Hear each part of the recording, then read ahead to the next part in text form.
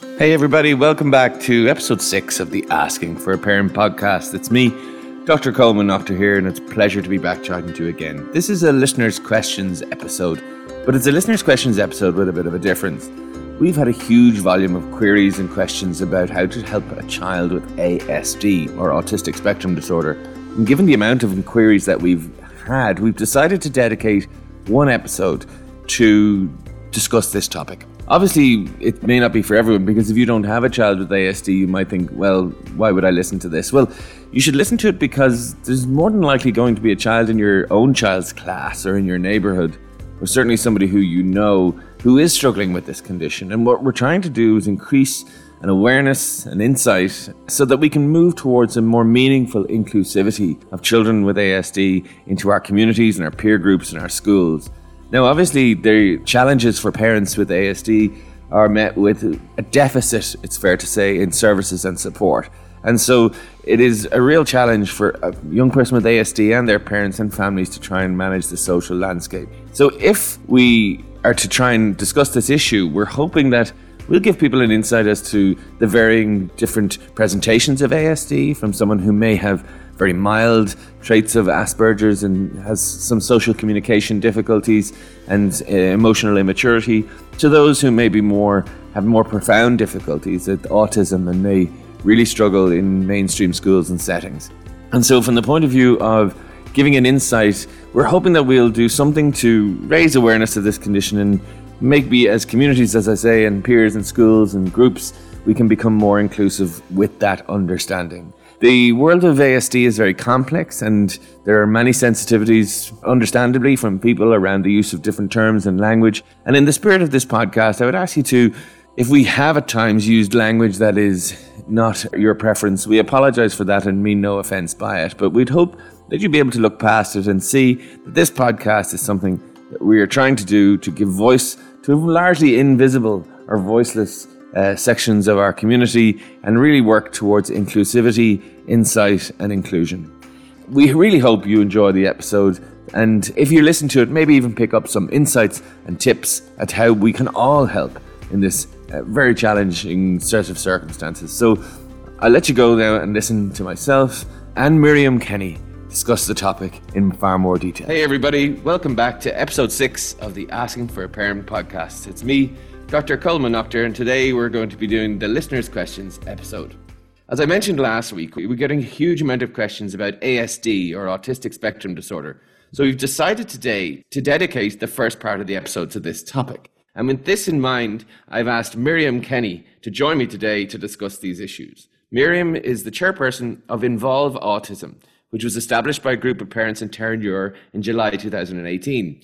It was arising from a serious deficit in ASD classes in mainstream schools in South Dublin, and Involve Autism was set up to advocate for appropriate and inclusive educational provision for autistic children, both primary and secondary. As a graduate of St. Vincent's University Hospital and UCD with qualifications in health education and music and management, Miriam has worked in a number of roles in health and education at a senior level. She's passionate about education and enabling students and people to reach their true potential no matter what their perceived ability is. And being a mother of an autistic child has led her to be an advocate for him and other children in order to have access for appropriate education in their local community. And so it gives me great pleasure to introduce Miriam to the podcast today. Many thanks, Coleman, for asking me to be part of it today, and hopefully I can talk about the perspective of being a parent of an autistic child and the challenges that can go with that, and maybe answer some of the questions with you about some of the questions that you received from other parents. Perfect. And from the point of view of 2020, Miriam has thrown up challenges for a lot of people. How has it been for you? Well, it would have been particularly difficult. Our child really missed school and really needed the structure of school, and I suppose socialisation as attached to school, particularly when your child is autistic. So we found that very difficult, and he found it very difficult. And homeschooling then, again, an autistic child, very difficult to do that. I suppose I was in a lucky position because I do have a background in education that I could kind of manage a little bit, and we only have one child. But I know that it was very complex for a lot of our parents that are involved with autism, that have maybe had 3 children. Some parents had children with 2 children with autism who were at home. and also very concerned about how to support them. And not every school was provided the same level of support. It was very dependent on where your child went to school. We did get phenomenal support from our child's school, which was great. And so we did manage to keep that, but it was very challenging for him, also challenging trying to work with that. And I think the great thing is that they're back in school now, and I think a lot of our parents are breathing a sigh of relief. Also, I think a lot of the children would have regressed during that period of time because they were out, so their structure was gone. You know, any supports that anybody had, both from an educational perspective and if they were getting anything from health or OT, SLT, external supports, were also gone. So parents are completely left on their own then. Very difficult for parents. So delighted. I know there's lots of complexities around children being back in school and everything, but it really was something that needed to happen for those children in particular. And probably in retrospect, I would feel that they should have really tried as much as they could. I know it was very difficult at the time to try and keep the children with special needs and also kids with kind of disadvantaged children also in school, or vulnerable children in school, as much as they could. But I suppose at the time they made a blanket decision. But I think the implications were quite, high on a lot of people, both on the parents, obviously, and the children. Sure. And I think in the interest of full disclosure here, it's important to say I have two nephews who are on the autistic spectrum. And from the point of view of, I know resources have been challenging to get. And from the point of view of, tell me a little bit about Involve Autism and in terms of the advocacy piece that involves. So I suppose we set up smallly Involve Autism in July 2018 about a response firstly to a lot of parents. Firstly, I suppose parents coming forward to say, look, I've nowhere to send my child to school and what am I going to do? So with relation to education of an autistic child, lots of children manage very well within the mainstream setting and are supported very well within that when they do get the supports, and we've fantastic schools and we've fantastic schools that do that. But there is a cohort of child who doesn't manage in that setting and needs the extra support of a special class and or maybe a special school, interdependent on that child. Every child is different. They would always say that about autism, and I suppose you are really making sure that you are addressing the needs of that individual child. So what had happened for us was initially a small little group of parents, and a lot would have felt very isolated in the area because it was kind of not talked about. From my own perspective, I felt very isolated. I did not know one other parent who had an autistic child.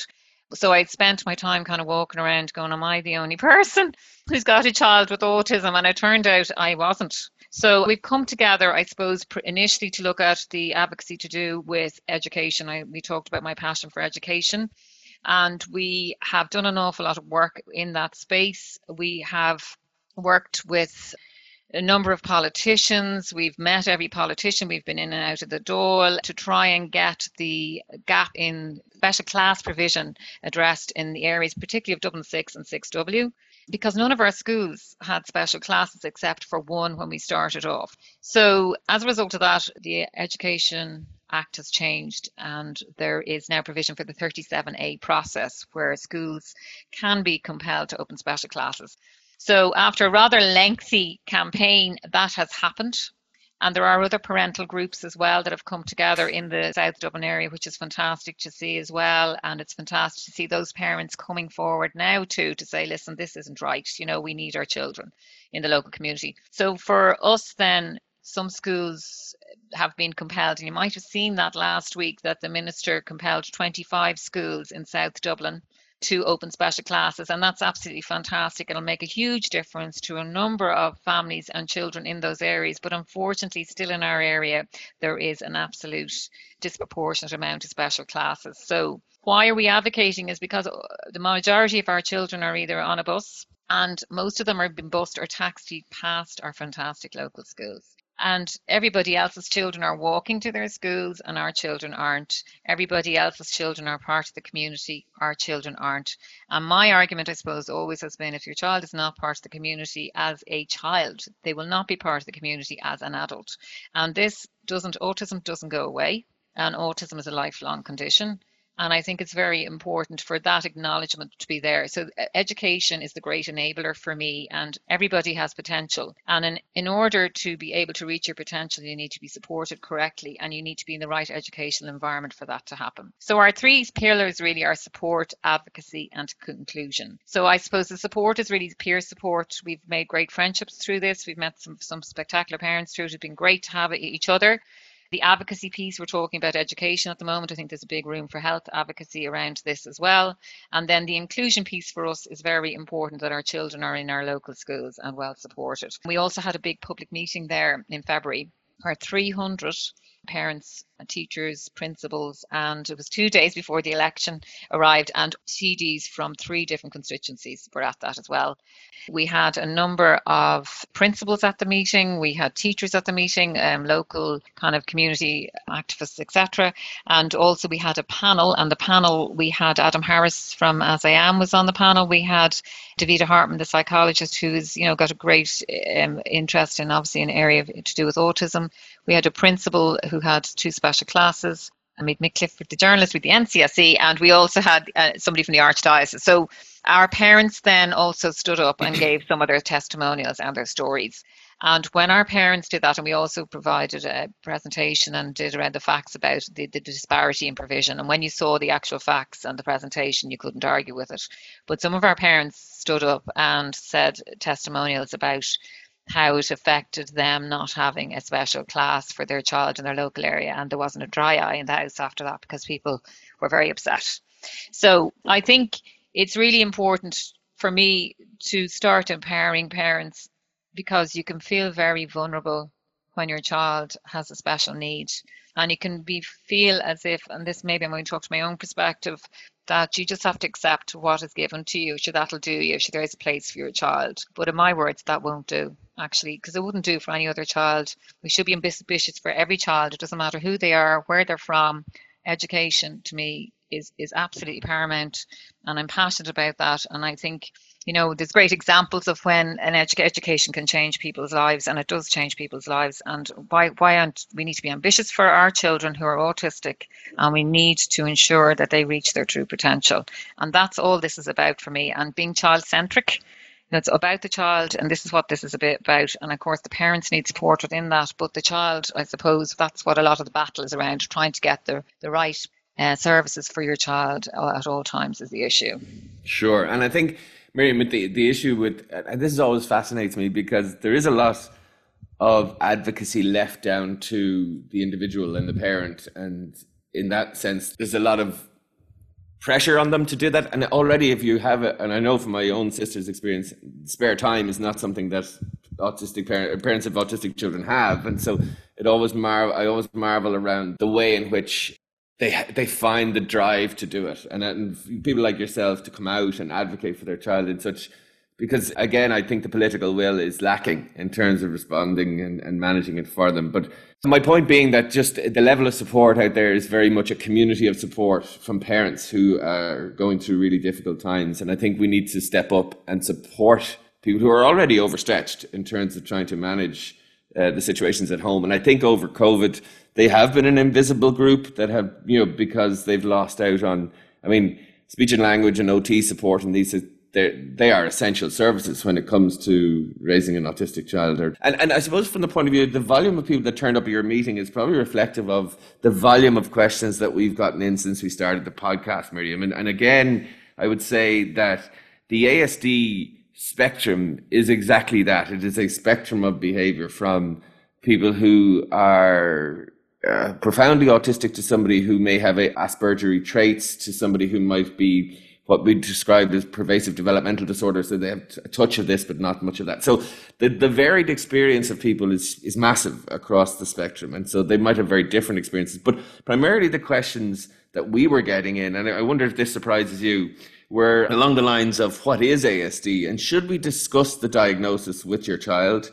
What supports are available, and how do we help children with ASD journey through their life? Now, you've spoken a lot about the importance of education and how pivotal that is in terms of their support and integration into the community, and I think that's fantastic. But for parents, would that be kind of representative of much of the struggle that people would come to your vision or radar when they would be looking for support or help?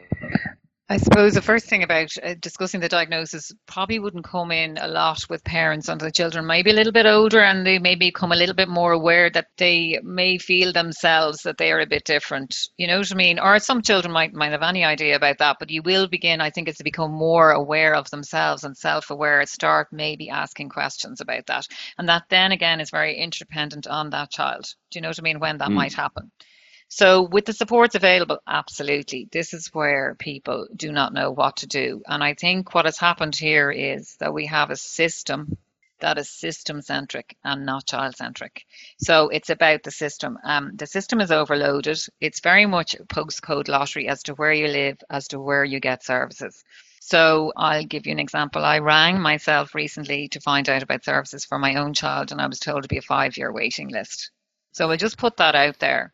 And then other parents contacted me and said, no, I was told 7 years from that same service. Okay. So from the health service point of view, the support's there, they're not there. They really, it depends where you live, and really there is no service. So, and I think that should be quite clearly said. Do you know what I mean? So there's no point going and doing a diagnosis on a child and saying to them, we've done an assessment of need. Your child, is autistic. Sorry about that. Sure, we'll see you later. You don't do that in any other diagnostic process if you receive anything in health to do with diabetes, epilepsy, cancer, or anything like that. There is a pathway of care. But what happens here is there's mostly, this isn't everybody's experience again, it depends on where you live, the lack of a multidisciplinary team. My own child went through assessment of need and reports were sent to us in the post. Nobody went through them with us. You wouldn't get that in any, that's wrong. Ethically, that's wrong from my background in health. That's completely wrong for that to have happened. So the support side is basically the health and the education side of things are the things that the parents are constantly upset about. And also within that, then there's the mental health of the parents that goes with that. So what about the supports for those parents who are trying to cope with that? So you've got the diagnosis of your child and trying to manage and work with your child. And your child isn't just a diagnosis. They are your child first, and they happen to have a diagnosis. I'd say that first. But in order for them to be enabled to be their best self, they need support. So you then think, grand, I'm going to go and ring the health service and see what happens. And then you get no. Then you're trying to find an appropriate placement for your child. And in the case of a child that needs a special class, that recommendation comes from a psychologist. You know what I mean? You're not making that up. So you are saying, I have to find this for my child. And then within that process, there's very little support. Then you ring up the agency that you think should be supporting you, and you're told, listen, there's a list, and sure, listen, off you go. And a lot of our parents would have been applying to 30 different schools, putting in the reports to those schools and hoping that somebody might get back to them. So in a complexity of a child, then you're obviously got the day-to-day trying to work with your child and trying to live with the child. And again, we've only one child, but there are parents in our group that have two children with autism, and they might have other siblings on top of that. It's multi-layered as to how they manage their day.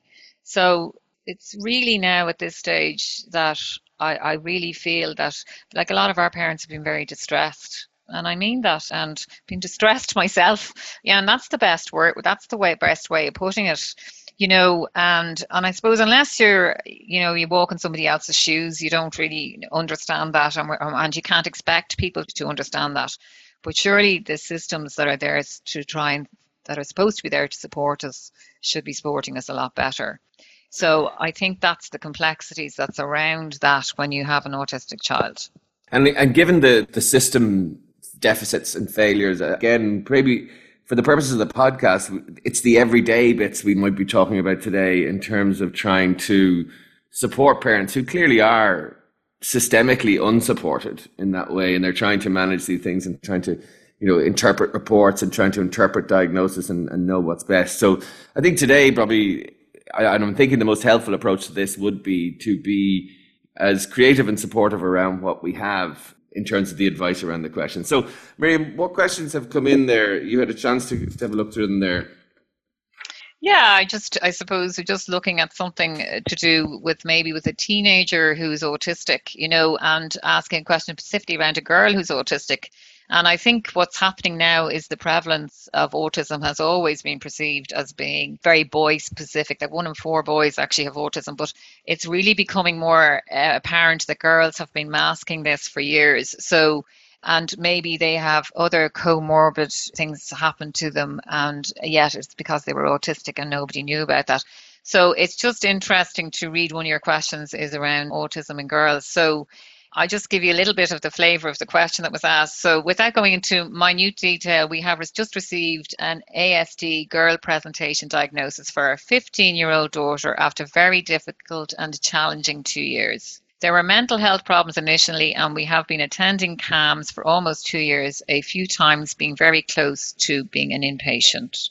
However, thanks to a super psychologist who has supported us throughout, she suggested we go down the route of an ASD assessment. I've been in touch with the school, and behind the scenes they're putting more support structures in place to help her. Our daughter is very intelligent, and from what we are told is highly skilled in masking, but socially is way behind and struggles to fit in and maintain close friendship. We have not told her yet of her diagnosis and are hoping for some guidance and advice on how to communicate this, how to help her understand, and how to help her siblings understand. And she would really appreciate your comments on that. Okay, so that's a really interesting one, Miriam, because it does become the issue of the diagnosis and whether the diagnosis is a good thing or not. And I think from the point of view of I've seen it being a real benefit to young people who get their diagnosis and understand that their difficulties are not their fault. And I really think for children at ASD, self-worth, self-belief, and self-value is so crucially important to their own sense of purpose and meaning. And oftentimes they feel that they can't do things, and it makes them feel socially that they're not enough. Maybe even educationally, sometimes they're not enough. And that the scar of the low self-esteem and self-worth can be really effective to their mood and their anxieties, etc. So in cases where you're trying to explain to somebody, this isn't your fault, this is not something that you're not willing to do, or you're not bright enough, or you're not able to, this is a limitation, and this is something that you need to work with. And oftentimes, for children who have something like dyslexia or something like that, when you're explaining that this is outside of your control and this is something that you have to work around, as opposed to it being something that you're just not doing enough work with, or you're lazy, or you're, not trying hard enough, it is really important for children to feel comforted in that. The second thing is that some children react negatively to a diagnosis and would see that as the label having a negative connotation and limitations on them and not wanting other people to know it. And so each person will react differently to it. I think there's a benefit in discussing the diagnosis with the person themselves, to give them the option of whether they want to utilize the diagnosis to negotiate the world, or whether they want to negotiate the world without it. And I think they should be afforded that opportunity, especially in their teen years when they're a little bit older. But I have seen in cases where this diagnosis has just lifted a fog or a mist, and they said, that's why I haven't been able to manage friendships. That's why people, might get annoyed at me, or that's why I can't organize my bag as quickly as everyone else when everyone's kind of getting ready for things. And I do think there is a benefit to the peer support of knowing that a child who has those needs is not needing to be under the same pressure as everybody else. Do you know what I mean? From the point of view of a child who can't see the blackboard is because their vision isn't, and if you make that child kind of continue to take the homework down from the blackboard without giving them a pair of glasses or giving them some compensation for that, they're going to really struggle. So where the diagnosis can be of benefit is in integration, inclusion, but mostly from a self-esteem, self-worth, and self-belief point of view. And I think it can have a very positive effect on that when the child, as I say, that mist lifts and things start to make sense. Does that make sense to you, Miriam? It does make sense to me. And I think the other thing is we need to flip the narrative around it. Firstly, if the child has received a diagnosis, that can assist, with, as you said, an understanding for that child, especially with a 15-year-old, as to, oh God, I didn't understand this, and now I do understand it. But also when they're in the education environment at school, but they will also get supports then within school. So, working with first the child to understand their diagnosis. I suppose the parents has to kind of live with that too. This is what's happened. How do I deal with that? And then there are lots of books out there to, around that you maybe could recommend at the end around about diagnosis of a child, and frequently asked questions you could look at there. But also, a child, with any diagnosis, you tell people on a needs to know basis. So, and that child can be the person who decides, who am I going to tell when I'm happy enough to tell? So it's a process. First, I suppose the parents learning a little bit more about it, supporting the child. The child will very much be supported in a school environment there to ensure that they again can enable them to be in school and to work with them to provide those supports. And then outside that, then working with the child. So it's the child's diagnosis, and how are they going to use that? And I keep coming back to it. The diagnosis is one thing and the person is the other, but the supports need to be put in place now for that child to be able to flourish really within that. For sure. And was there other similar questions? Well, these are around social skills, I suppose, for a child who's a little bit younger, who's currently in primary school and is going to be transitioning into secondary. Mum or the parent here has spoken about the fact he's a small group of pals, which is great, but his big challenge is socialising with peers or adults outside the group of people he knows best. As he goes into secondary, with none of his friends going, our main focus is on helping him to develop social skills, chit-chat. At the moment, he would be completely avoid engaging in conversation with someone new or not part of a small group. So they very much are trying to increase his social skills and will be concerned. And I suppose one of the big transition points again for any child is a transition from primary school into second level.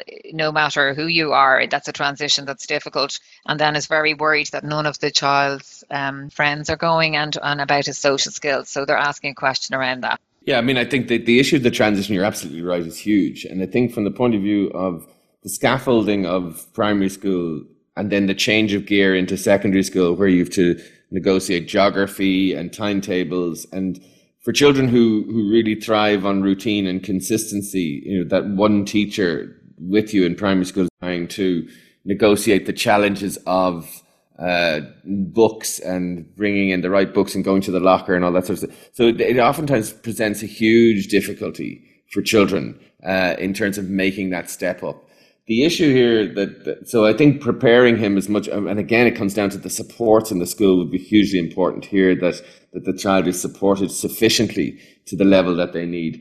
The issue around social chit chat is interesting. And again, I think that comes down to a lot of parental labor, unfortunately, but it's around coaching the child to be able to learn to almost mimic the skills of social skills around listening to other people, allowing people to turn take in conversations. And as the parents are trying to do this around family time and dinner time, and again, you might have cousins or something who might be available to come around and almost not role play, that's a little bit, but kind of practice social situations where you're allowing the child to kind of, but I would seriously try and, when your child is managing these situations well, it's really important to reassure them that they're managing it well, or reassure that the stuff that they're doing well. Because if a child just feels that they're not doing enough all the time, their energy and commitment to try it will fatigue. So it's really about the quick wins here. It's really about trying to catch them managing a social situation really well, feeding back to them how well they did, and, trying to, again, provide very practical advice around turn taking in conversation, around, listening to other people, around, speaking slower, and trying to practice those things. And, those things will pay off because the child will learn that the world responds to them better when they manage it. And again, it's a time investing issue, but from the parents' point of view, I wouldn't have a lot more advice than what they're trying already, but it is about coaching them. And again, just a lot of scaffolding in the secondary school move, because I think that will be a challenge. So I think what's very important is transition planning for that child based on what I see here. And also the school needs to be very involved with that with them. When they do go into secondary school, supports then again should be available in the school. And if they're aware of those things, to provide the structure around, around the social side of things, it could be through sport, it could be through music. Again, an autistic child, communicates in a different way. They're not going to be, they're not meant to be the same as everybody else. They're themselves. That's the most important things to say. From the social context, though, it might be one or two really good friends. That's enough for them. If a child, it could be, it's finding the child's interest as well. What is the child very interested in? And that could be a way in of getting some social kind of I know from I had worked beforehand, had done a thesis about autism and employment, and some of the adults were involved in gaming, but games as in board games, and they would go in and play board games, and they got to know each other, and they were very interested in that together. So that was their friendships, and that's the way their friendships are. So cultivating interests in it for that child could be something that could help with social transition there, involved in, as I said, sport. Maybe there might be sport involved in music, involved in chess, involved in reading, whatever that child's interest is, you could. I mean, it is always a difficulty, and social communication, obviously, for an autistic person is a difficulty. But, I think very much if the transition period is there and they are doing as much as they can there, would be to work very much with the school as well. And then, because they do, schools always have open, when they start off, they have an induction period with the students as well, so they might get a buddy from a higher year. Maybe sometimes that helps, and it depends on mentors within schools. It's interdependent on what every school does, but I think that could maybe help there. And Miriam, just a question, and this is the thing, it comes up a lot in the years that I'm doing this, and I think that for me, the jury is still out about how much we do of each. Now, social integration is an interesting concept, because do you encourage the child to integrate into the cultural norm, or do you expect the cultural norm to adjust to the child? And again, that's a difficult thing to get around, because, I can remember years ago having a discussion with colleagues about a child who let's imagine, was going into school with dyed their hair blue, and they were getting kind of teased about the blue hair.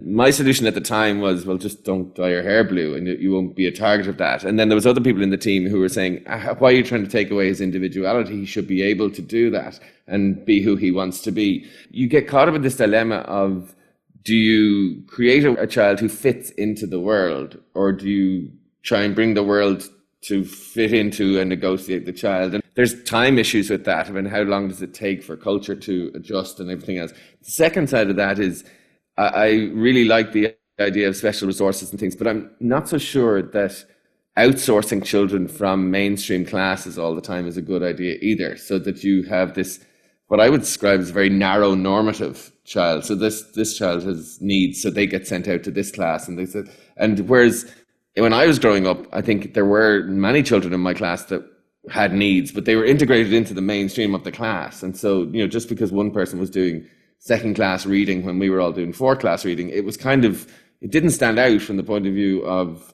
it seemed more part of the community. And I think, and I don't expect you to have the answer to this, Miriam, by any stretch, but there is that dilemma about, do we work on the child, or do we work on the community, and I think we work on both, but I'm just trying to kind of figure out how we overcome those dilemmas, because sometimes parents, when you're trying to coach your child to fit in, you might be complexly kind of challenged on that, because that's not really endorsing your child's individuality. But then there's a necessity to fit in, I think, in terms of cultural norms in society, is there not? And how do we wait for society to pick up on that? I know that's a big philosophical question, but... Well, I think it is, but I think to come back to the schooling point of view, students are very much included in the classroom now through differentiation, and that would be the way schools would be expected now to cope with that. So you can have the child who is a very high achiever, the child who is considered to be middle of the road, and maybe the child's got more, additional needs, and every one of those children should be catered for within that school environment, and that's very important to say that. So that really is something I think that governmentally they're trying to do with terms of inclusion. I suppose from an autistic, what I know of it is about trying to get the environment to start to acknowledge the difference of the child and support that.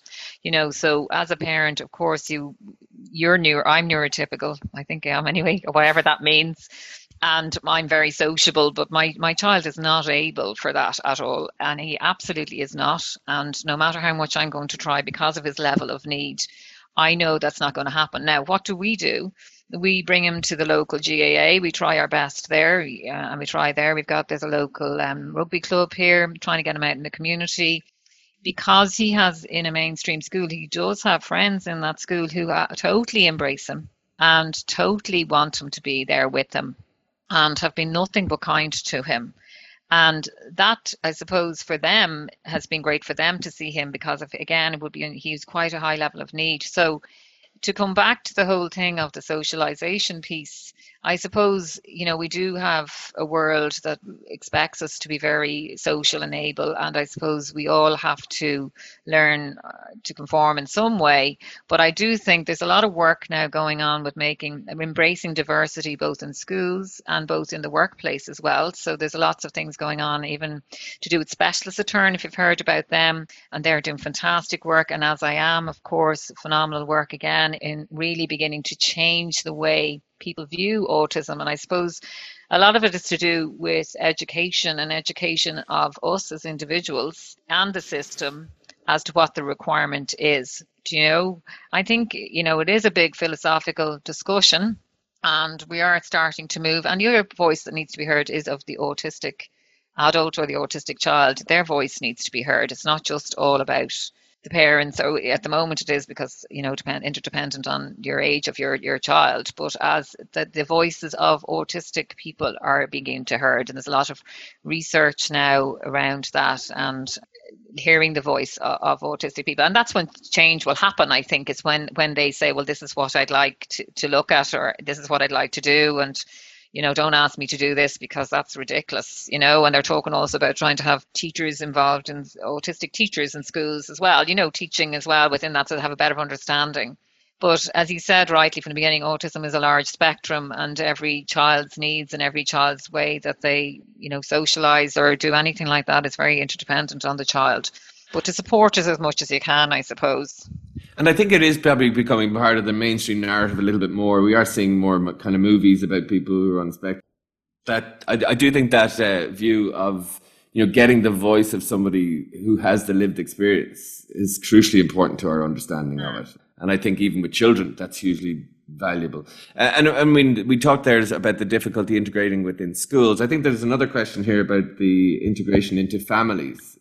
Yeah, you kind of question here about a blended family, where finding there is a child, the new family, shall we say, the blended family, there is a child in there that has autism, and the partner of the person you're talking about here loves the son of the new family. Very much gets very frustrated with him, as my son struggles with focus and can act out. My partner gets annoyed as he feels my son is very demanding of me and takes advantage of my softness, especially as I'm very cognizant of his ASD. He can sometimes be overcritical of my son, and my son responds by apologizing just to pacify my partner to stop him from giving out. This also mimics the dynamic my son has with his biological dad. So I suppose the complexity here seems to be about the understanding of the way the mum of the child, the autistic child, works and deals with that, works with her child, and the perception of the adult in that, or the other, the non-biological father and the biological father there, around how she does that. And I think this is not just in terms of limited to ASD. I mean, I think there's lots of parents will struggle between what is the behavior that is because of the condition and what is behavior that is because they're a child. So the idea that, and I think there's an interesting debate here around the good parent of somebody with ASD, ADHD, whatever it might be, is not someone who just gives into them all the time, because there's an element of behavior that won't be related to ASD or won't be related to ADHD. And it's the skill of parenting, I think, is trying to decide what is one versus another, and trying to be able to work. I've said this a number of times, but I do think it's really important. Defining the difference between unwilling and unable is one of the key skills that parents can do. So if someone's unwilling to behave, but they may need something directive and, kind of a formalized kind of sanction-based approach. Whereas someone who's unable, that approach would have devastating impacts on their impact of self-esteem, because you're asking them to do something they can't do. But and I do think this is a tightrope that people have to walk sometimes when you have a child with needs. How much of this, because you don't want to enable the child to develop more difficult behaviors by not challenging it, etc., and then you don't want to be challenging a child when clearly they're not able to do it. So in this situation, I think there's possibly a truth in the middle. And Mum here has said that she's mentioned herself as being soft, and that the other people think that this boy is kind of playing his mother a little bit in this way, and then the other view is that these men, this stepdad and biological dad, don't understand the child's needs and they're expecting far too much of them. So maybe the truth is somewhere in the middle in terms of this. And I would try and see that, again, it's trial and error because you don't know what a child is able for or unwilling for without practice. And I think parenting is part of trying to pace that by introducing enough surmountable stress into your child's life that they grow and they emerge and they develop, but not overwhelm them. And oftentimes, again, I don't know, there's no blood test for that. There's no x-ray for that. So you're doing it based on trial and error. But it is, and I'd be interested to hear what you think of this, Miriam. I mean, in terms of maximizing and optimizing a child's ability to be the best that they can be involves challenging them and asking them to try things that are new. But again, challenging and trying things that you're clearly not able to do can have a devastating effect on the child. So what's your view on that as a parent of a child with autism? Okay, I suppose firstly, it's often very hard. First of all, if you're dependent on how old your child is that age, and it depends on where they are as to whether they're emotionally at that age. Do you know what I mean? Firstly. And then, it is very hard sometimes to know, is that now because my child is autistic or is he just being a little whatever you want to say yourself? And sometimes a child with needs can have a lot of their needs met by people, and there can be the centre of attention, like if you've got an SNA in school, if you've got student support, a resource, there's lots going on, and then they come home and you're trying to live your life, but they're expecting that level of attention again.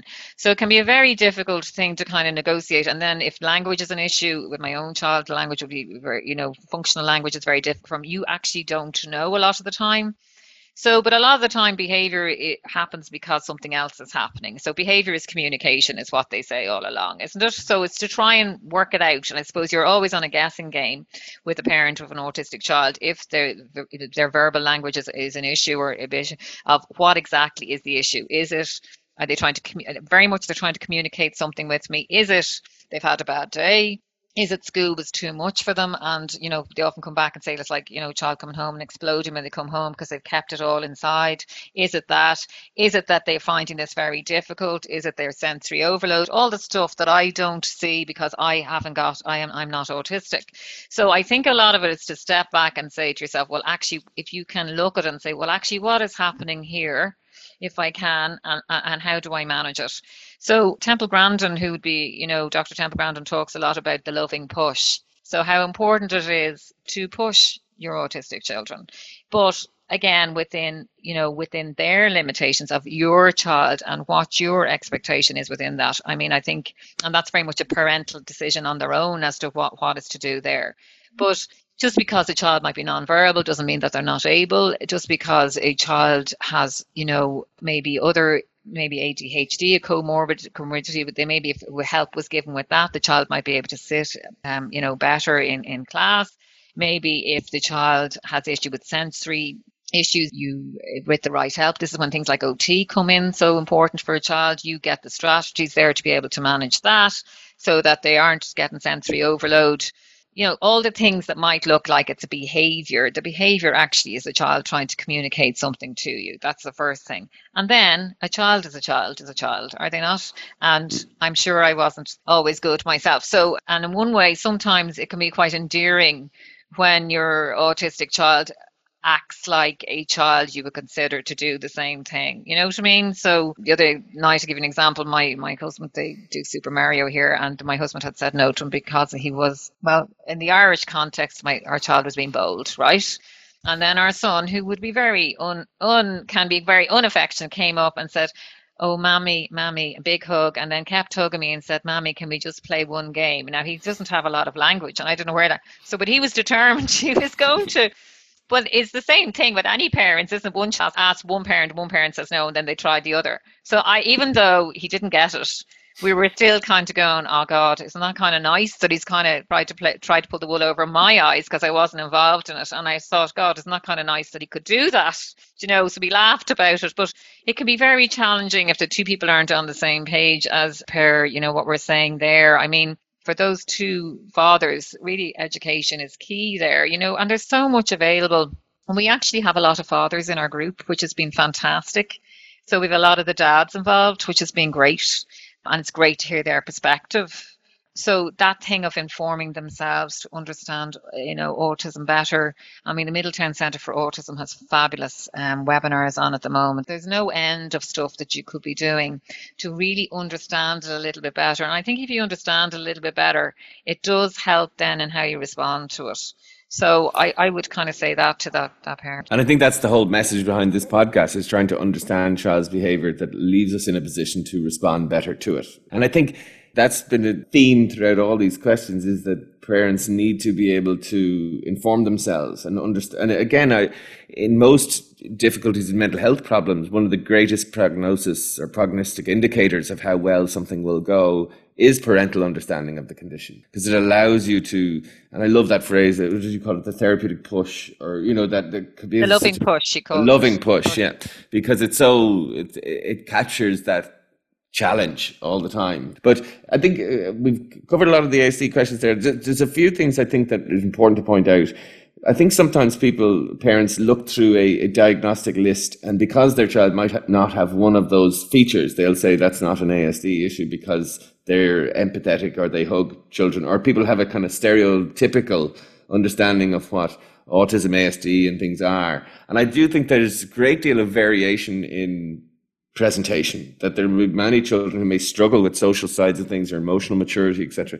But that doesn't mean that they might be very affectionate, they might be very warm, and these are not inclusive or exclusive indicators of whether they need support or help. And I think sometimes we can get kind of caught up in that list of symptoms, or the obsessional interest, or yes, that puts them in or puts them not. Children who have these needs need support, and it is up to us as parents, communities and schools to support them, regardless of the diagnosis or not. But the issue being that, and I think you pointed out to this, that the diagnosis sometimes is necessary for the resources. And then, but I think as a community in schools and in communities, we just need to be more inclusive of people, hear their voice more, understand more about it. And again, kind of brush up on our own knowledge around what is helpful and what is not, so that we can better support people within our communities to involve in that. And there's just recently, it's oftentimes I give out about sport on this podcast because I think there's a lot of elitism and things in it.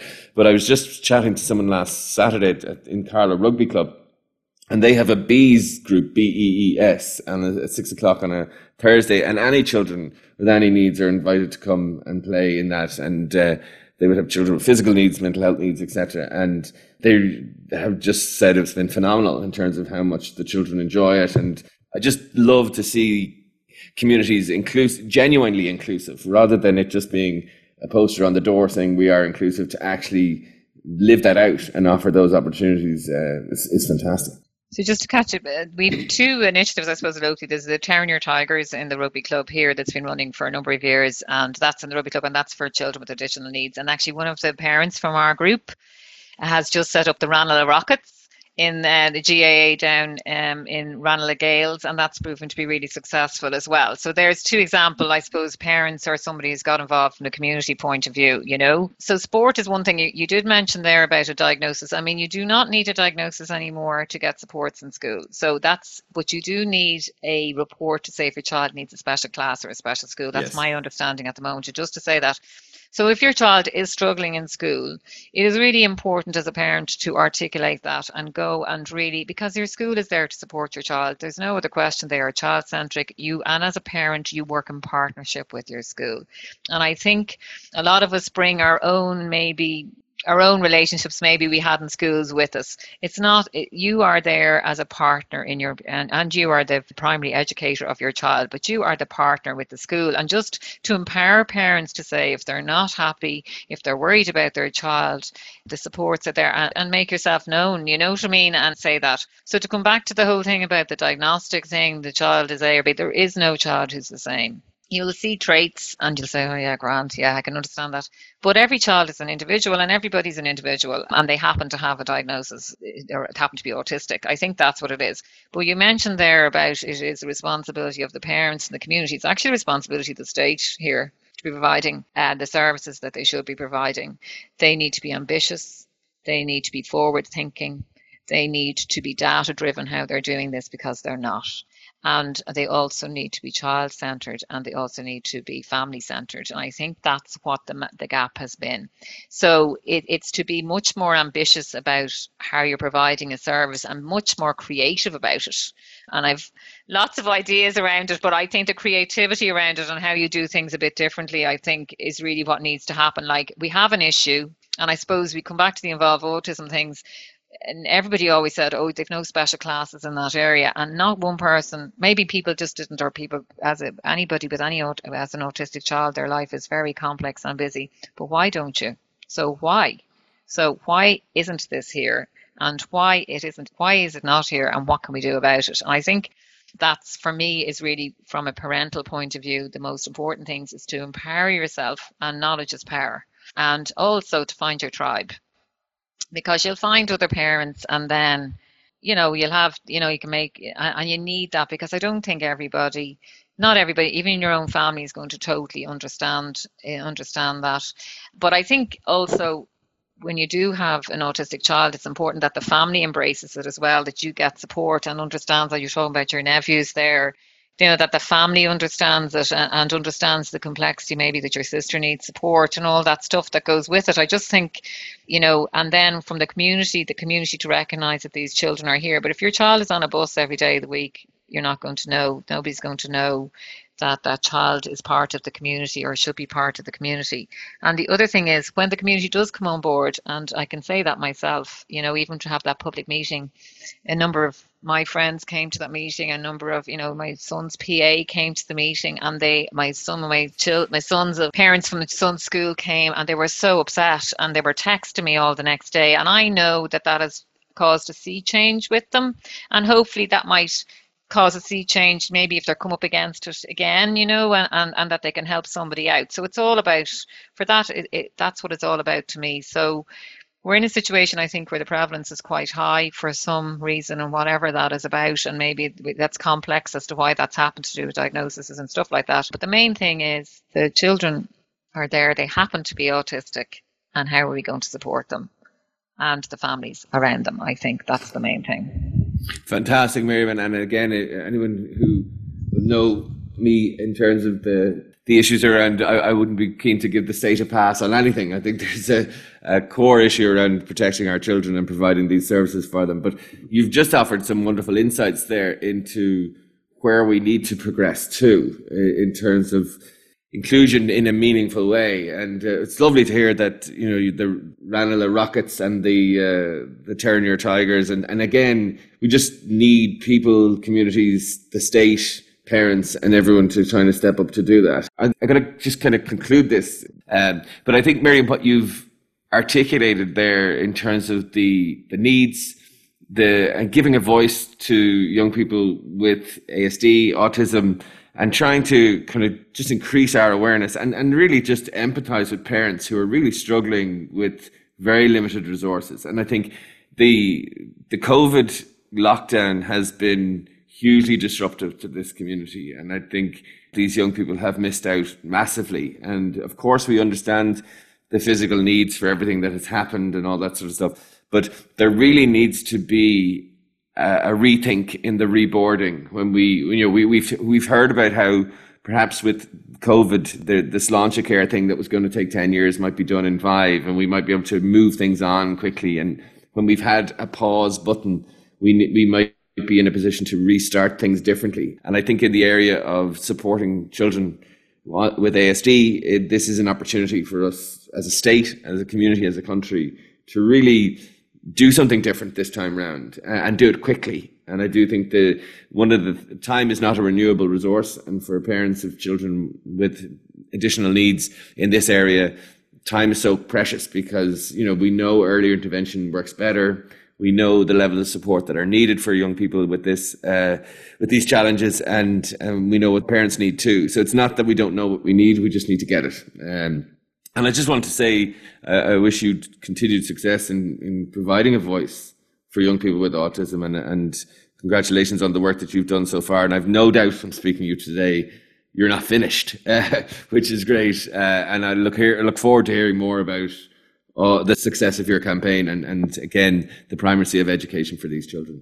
So I'd like to thank you very much for that. It's been great to be able to talk about the campaign, but also about parental voice, I think, is another thing we need to talk about. And I think it's important that that's embraced, acknowledged, and respected, actually, because nobody knows their child better than the parent of the child. And I think that confidence should be given to that parent too. Do you know? And I think it's very important that that happens. So the parental voice enables your child's voice, and then also the voice of the community, and the community beginning to embrace these children and embrace them further with really meaningful inclusion. And I would love to be in a situation, and I know a lot of our parents would have loved to have been able to kind of walked locally to their local school with their child and met the neighbours and being part of the local GAA, but you're not. And so the isolation is mirrored as a parent. Your isolation is there as the parent of an autistic child, and then the child is isolated then. So we really need to start looking at that and saying, and we're not saying that there are some great people around, and I mean that, and there's some, and people, I just think people don't know that you're here unless they produced a very good report last year about invisible children, and that's really what has happened, is a lot of the children are invisible, and as a result, so are you. So it's time to change that, and hopefully by raising our voices, and we're only a start, and there's other groups, which is great to see as well, other parents coming together, that has begun to be, there might be a sea change with that as well. So I think we're just starting, to be honest. Absolutely. I think my thing is, lots of people say to you, that'll do, but it won't do. It has to be better, and it's really time for some change. And sometimes adversity makes us change, doesn't it? So COVID has happened, and there's so much you could say, and so difficult for so many people. But sometimes, maybe there might be a possibility of change, and we need to embrace it, and hopefully there'll be a better way forward. Absolutely. And I just think to thank you, Miriam, for joining me today. But I just wanted to finish up on the issue that as I say, I have a personal experience with this. Both my nephews have autism, and my sister, Eleanor, who is, I can absolutely say is a hero of mine, to be honest. The resilience level that she has shown our family over the last 10, 12 years has been phenomenal. But the struggle that she has had has been so difficult as well. But again, I just think we need to up our game, because what we've done so far isn't enough. But I hope you found some of the things that Miriam and I talked about today useful. And as you know, if you have any questions, you can get in touch with us with the Asking for a Parent on Twitter. Or you can email us at askingforaparent@gmail.com, and we'll get to your questions in the next episode. But listen, thanks for joining. Miriam Kenny, thank you for being with me on the episode today. And to everyone out there, stay safe, take care, and bye for now.